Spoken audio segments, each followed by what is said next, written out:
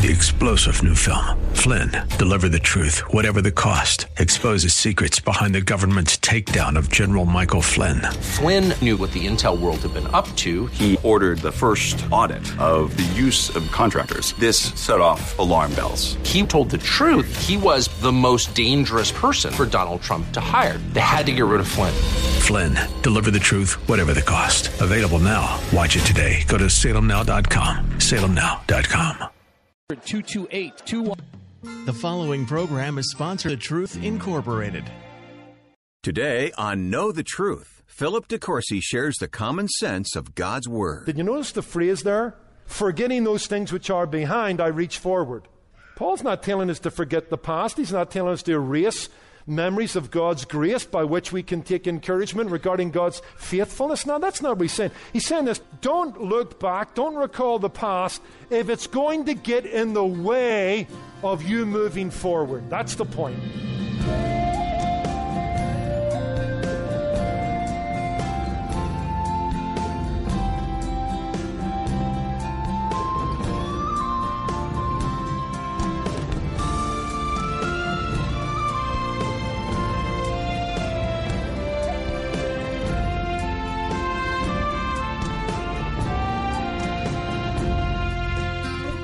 Welcome to Know the Truth with Philip DeCourcy. I'm your host, Wayne Shepherd. Philip has titled today's message, Making Progress, Christ Our Goal. Now, it's been said that it's not the perfection of one's life, but the direction that is evidence of our regeneration. The Christian life is about making progress, about pressing on and moving forward with our focus on Christ our goal. We're reminded of that truth today as we continue a series titled Life in Focus. Now, let's join Philip for this inspiring message. Let's take our Bibles and turn to Philippians chapter 3, verses 12 through 16. A short 4-part series out of the book of Philippians, a series we've called Life in Focus. Now, I like what R. Kent Hughes says about these verses. They are an explosion of spiritual longing. Paul longs to be more in his walk with Christ. He wants to fully work out in his life that which God, by His grace, is working in him through the saving act of Jesus Christ. Go back to chapter 2, verses 12 and 13. Paul says, "Therefore, my beloved, as you have always obeyed, not just in my presence only, but much more in my absence, work out your own salvation with fear and trembling, for it is God who works in you, both to will and to do for His good pleasure." The idea behind working out is to work out to completion, to work out to the maximum that is possible. So Paul is saying to them, you know what? You need to work out to a point of completion all that God has intended to do in your life through the saving life of Jesus. Paul is exemplifying what the Hebrew writer talks about in Hebrews 6 verse 11. Let us go on to perfection. Having been saved by grace, let us do those works that God has ordained us to do. Ephesians 2 verse 10. What the Apostle Paul is saying is essentially this: don't stop short of your potential. Don't be satisfied with simply squeezing into the doors of the kingdom of God. Go beyond your initial experience of conversion and become all that God saved you to be. Beyond salvation, there is a vast new life that can be developed if you will work it out. There's several things I want to see. First of all, if you're taking notes as we look at this message, making progress. First of all, his dissatisfaction. The first thing that strikes you about this text is Paul's dissatisfaction. He's not happy with where he's at.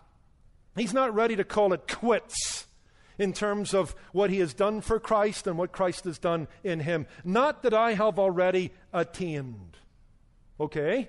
Or I'm already perfected.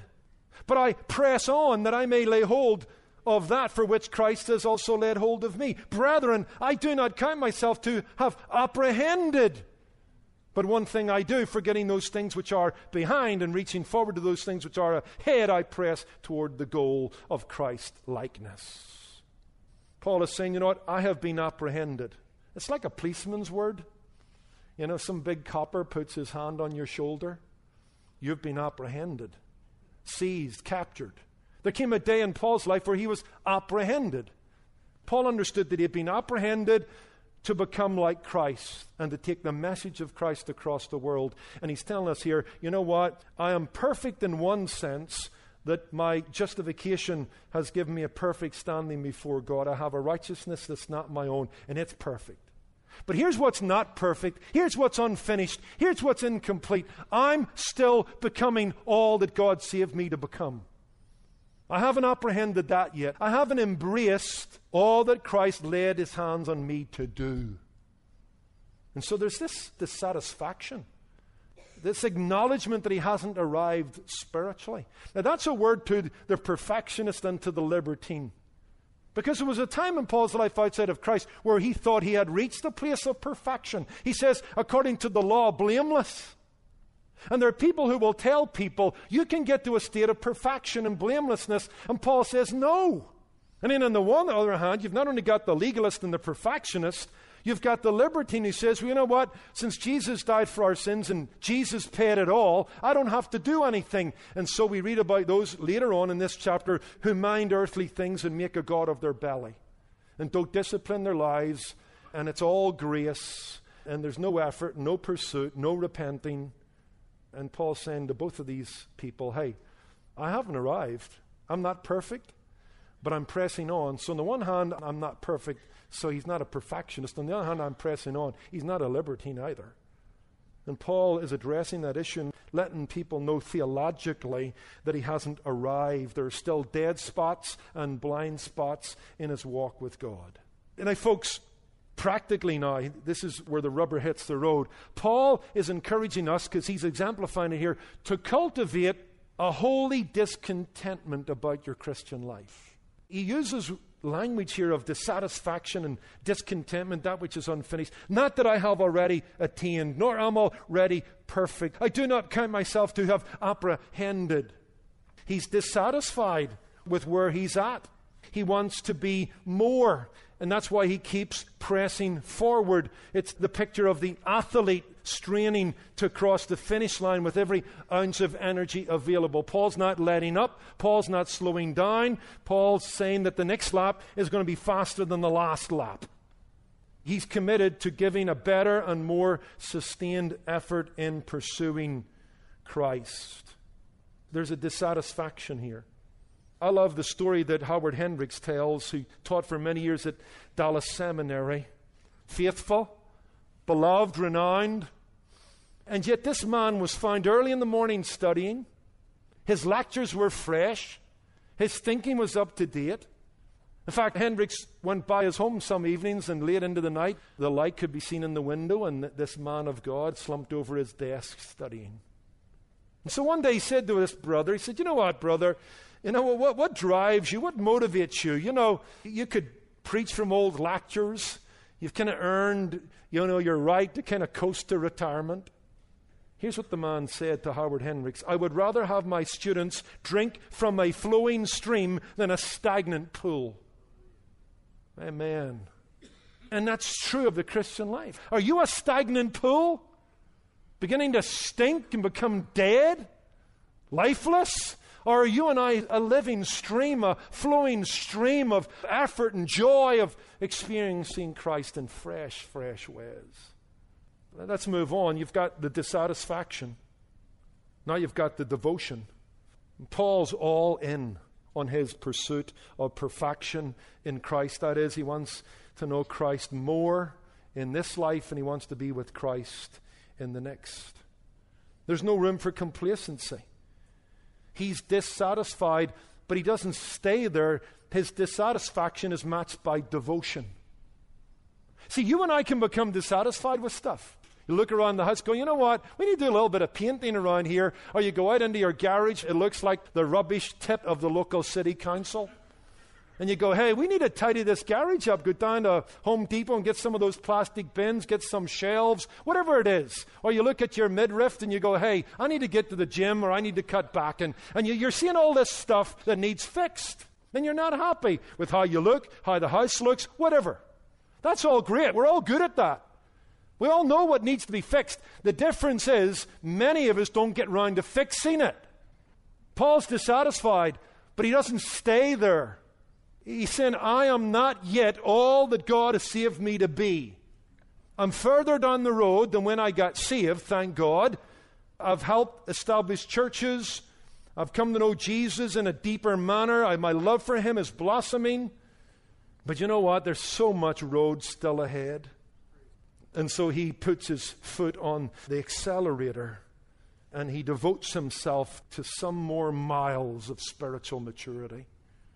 He's focused on fixing the deficiency. Notice his language, especially verse 13, because you have both these ideas. Brethren, I do not count myself to have apprehended. I'm dissatisfied.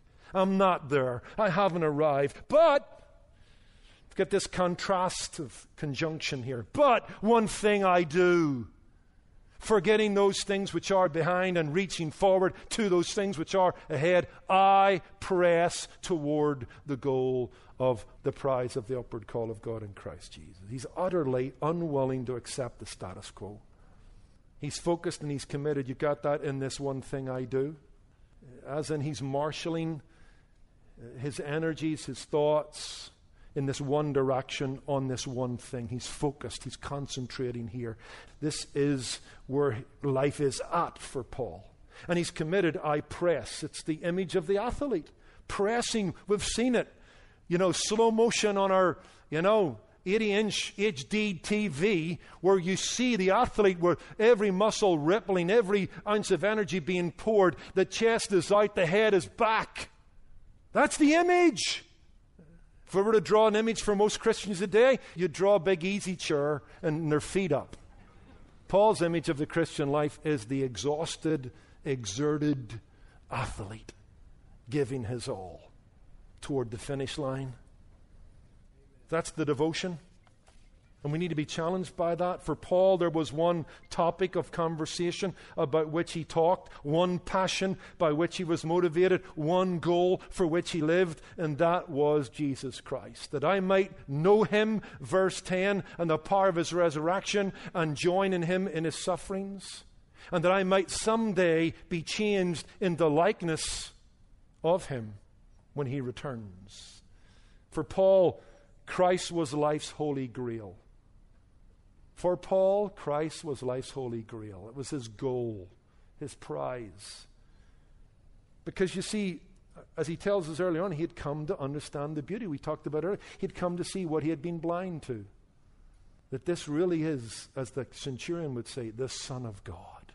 Virgin born, sinless, God in human flesh, being wounded for our transgressions, conquering death. When Paul came to understand that, he realized, in the words of Jesus, that Jesus was now the pearl of great price. Jesus was worthy, most beautiful. He was everything to Paul. And so Paul counts everything but loss. And anything that he had put any value on that didn't contribute to his life in Christ, what does he call it? Rubbish. That's the sanitized version. The Greek is excrement. That's how Paul sees things apart from Christ.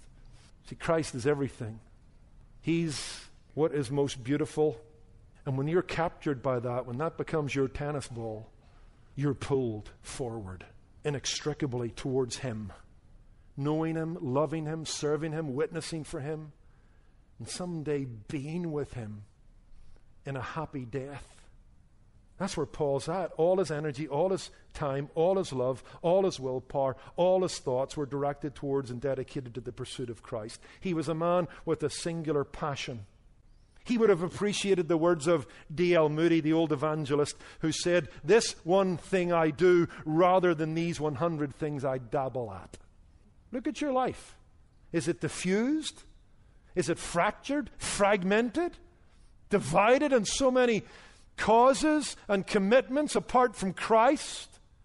Or is he the integrating center of everything you do, from your murdering to your sports to your work to your leisure? He is the integrating center. He's the one thing in everything. In fact, folks, as I thought about that little phrase, I sat back on my study chair and I go, one thing. And I started thinking about verses that have that little phrase in them. The Bible loves people who are committed to one thing. What about David back in Psalm 27, verse 4? This one thing I desire and seek after, that I may dwell in the house of the Lord and behold him in his beauty. What did Jesus say to the rich young ruler? One thing you lack. What did Jesus say to Martha in Luke 10, verse 42? Martha, one thing is needful. And Mary has chosen that good part that will not be taken away from her. You know what? Get your hand out of the sink, turn the kettle off, and come on in here and sit at my feet. This is a moment where I'm going to feed you the bread of life. One thing is needful. Let's take care of your soul before you take care of my body. Remember what the blind man said in John 9, verse 25? One thing I know, I was blind, but now I see. And then Paul goes, one thing I do, reaching forward, I press towards Christ-likeness. That's the challenge. I like what one writer said. This is very helpful and challenging. The reason for ineffectiveness in Christian living today is not lack of love or lack of desire. He's right. I'm 100% sure that 99% of you love the Lord and desire to be better Christians. That's why you're here. That's why you go to Bible studies. I get that, and I love you for it. And I'm thankful to God for it. So this person's right. The reason for ineffectiveness in Christian living today is not lack of love or lack of desire. We all have that, and yet some of us are not where we ought to be. In fact, we feel very defeated. So what's the issue? Here's what the writer goes on to say. It's not a lack of love or a lack of desire. It's a lack of concentration. Our time and energy and money and interest are diverted into so many directions that God is lost in the shuffle. Is Jesus being lost in the shuffle of your life? Or is he the one thing? Whatever you're doing, before long you're back to the one thing. And it's the one thing in the everything that indeed defines your life. In fact, I'm going to give you a little test I stole from one of the writers. I think it was Tony Merida, who said, if you want to just make this practical in terms of application, think about something you can do this week. Change one thing. Commit yourself to one thing that will produce this one thing of pursuing Christ. Is it reestablishing your time with the Lord at a set time at the beginning of the day? Is it better commitment to Bible study? Is it better prayer? Is it opening your mouth in verbal witness for Jesus Christ, which you haven't done for so long? I don't know what that one thing is, but this week, do one thing that will help this one thing become a reality in your life. I like the story of George W. Bush. When he was running for the governorship of Texas in 1994, he was up against Ann Richards, if some of you remember that. And he was a very disciplined candidate. You know what? He stayed on message. He was relentless in his communication, whether on radio or on television or on the stump. He communicated 4 issues and 4 issues only. He was like a carpenter with a hammer. He just hit that nail 4 times until it was driven home. In fact, his 4 issues were these: education reform, tort reform, welfare reform, and juvenile justice reform. In fact, he did it so well that many political commentators years and years later could give you the 4 things. Just spit them out. Welfare reform, education reform, tort reform, juvenile justice reform. In fact, he had pounded this message so much that it got under their skin a little bit. And one day in an open mic time, a reporter asked Mr. Bush, if you are governor, what will be your 5th goal for the state of Texas? To which George W. Bush replied, to pass the first 4. Now that's a man who's committed to one thing, which is 4 things. And you know what? Paul, wherever he is, whatever he's doing, you can't really shake him loose of this thing. I am saved, but I'm also being saved. And God's saving work is so glorious and so full that someday I'm going to be like Jesus in heaven. That's the goal. I want that, and I'm pressing towards that. And you know what? I don't think I'm where I could be, and so I'm committed to pressing on towards that goal. And what I don't get done in this life, God will finish it all up in the next. Because he that has begun a good work in me will perform it. So here's another thought, the direction. We've looked at the dissatisfaction, the devotion. Let's look at the direction. Well, as you can tell from the text, it's forward, onward, and upward. Let's go back to our text. Look what Paul says in verse 13, reaching forward to those things which are ahead. I press towards the goal, verse 14, for the prize of the upward call of God in Christ Jesus. The word prize there, or the word goal, means mark. It speaks of the mark, the finish line, the post that the runner moves towards, or the race platform that is the place where the reward ceremony will take place. This upward call of God in Christ Jesus, well, Paul was called from heaven on the road to Damascus, so his call came from heaven, and the call is to heaven, to be with Christ and to look like him. That's why in chapter 1 he says, what? For me to live is Christ, to die is gain. And you know what? I'm not sure if I'm going to live, but if I don't live, that's okay, because to be with Christ is far better. That's the goal. That's the prize. That's the end. That's the finish line. That's it. And so Paul is living each day with that goal, that end in mind. And so he's moving forward. The purpose of his life doesn't lie behind him, it lies in front of him. To know Christ in this life and to be with Christ in the next life. That was what defined this man. And so he presses forward. Write down 1 Corinthians 9:26, and you'll see that in that passage Paul again draws from the analogy of the athlete, and he talks about that he runs so as to win, not aimlessly. He's staying within his lane. He's got the finish line in mind. He's got goal in mind. He's not aimlessly wandering all over the track. He's running with purpose, running in the one direction. I love what David Livingstone, the great missionary to Africa, once said, that he would go anywhere with God so long as it was forward. And I hope that's your perspective and mine. That's why David Brainerd, who died fairly young with tuberculosis, a missionary to the native Indians of New England, said, Lord, help me not to loiter on my way to heaven. And Paul doesn't want to loiter either. He's pressing forward. That's why, by the way, he doesn't spend much time looking back. Did you notice the phrase there? Brethren, I do not count myself to have apprehended, but one thing I do. Notice, forgetting those things which are behind, I reach forward. Paul's not telling us to forget the past. He's not telling us to erase memories of God's grace by which we would give thanks to God, by which we can take encouragement regarding God's faithfulness. No, that's not what he's saying. He's saying this, don't look back, don't recall the past if it's going to get in the way of you moving forward. That's the point. You're listening to Philip DeCourcy here on Know the Truth. Every day we deliver bold and convicting Bible teaching that challenges us to move from complacency to commitment, to making Christ our goal.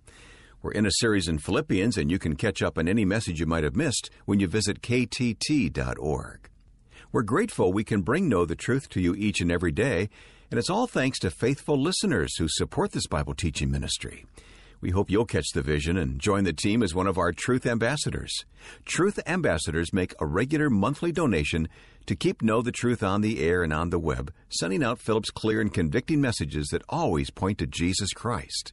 Sign up to become a Truth Ambassador today. With a monthly donation of $25 or more, you'll help us send the gospel to your city and cities across the country. You'll bolster your own faith while igniting the faith of listeners who may be hearing the gospel for the very first time. Start that monthly donation today, or call in a one-time gift to 888-644-8811, or give online at ktt.org. If you prefer, you can mail your donation to Know the Truth, Post Office Box 30250, Anaheim Hills, California, 92809. And when you give today, we'd like to send you a book by Philip's friend, Pastor J.D. Greer. It's called Not God Enough. Pastor J.D. writes to explain why a small God leads to big problems. But when we embrace the greatness of God, our faith soars and our hopes rise above the limitations of this world. Request Not God Enough when you give a one-time gift or become a monthly partner. We'll send it to you with our thanks. Again, call 888-644-8811 or give online at ktt.org. That's all the time we have for today. I'm your host, Wayne Shepherd, inviting you back Tuesday for more on Know the Truth. Today's program was produced and sponsored by Know the Truth Incorporated. Jesus said, "You shall know the truth, and the truth shall make you free."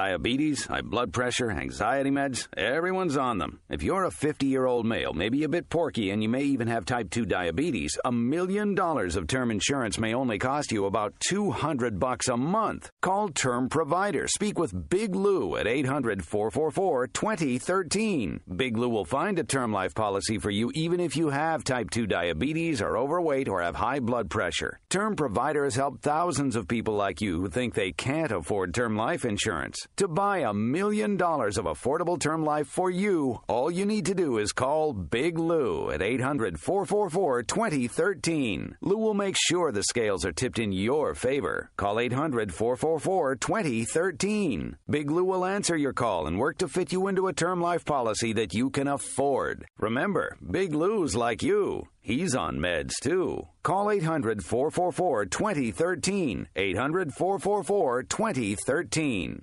Your story of... 3-star General Michael J. Flynn, head of the Pentagon Intelligence Agency, knew all the government's dirty secrets. He was one of the most respected generals in the military. Flynn knew what the intel world had been up to. He understood its funding. He ordered the first audit of the use of contractors. This set off alarm bells.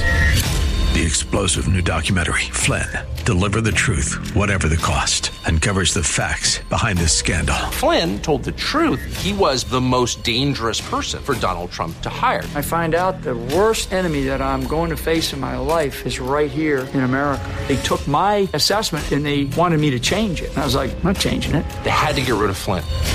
With in-depth interviews, archival footage, and never-before-seen personal records of the man behind the headlines. I just felt like I was drowning. Flynn, Deliver the Truth, Whatever the Cost. Available now. Watch it today. Go to salemnow.com. salemnow.com.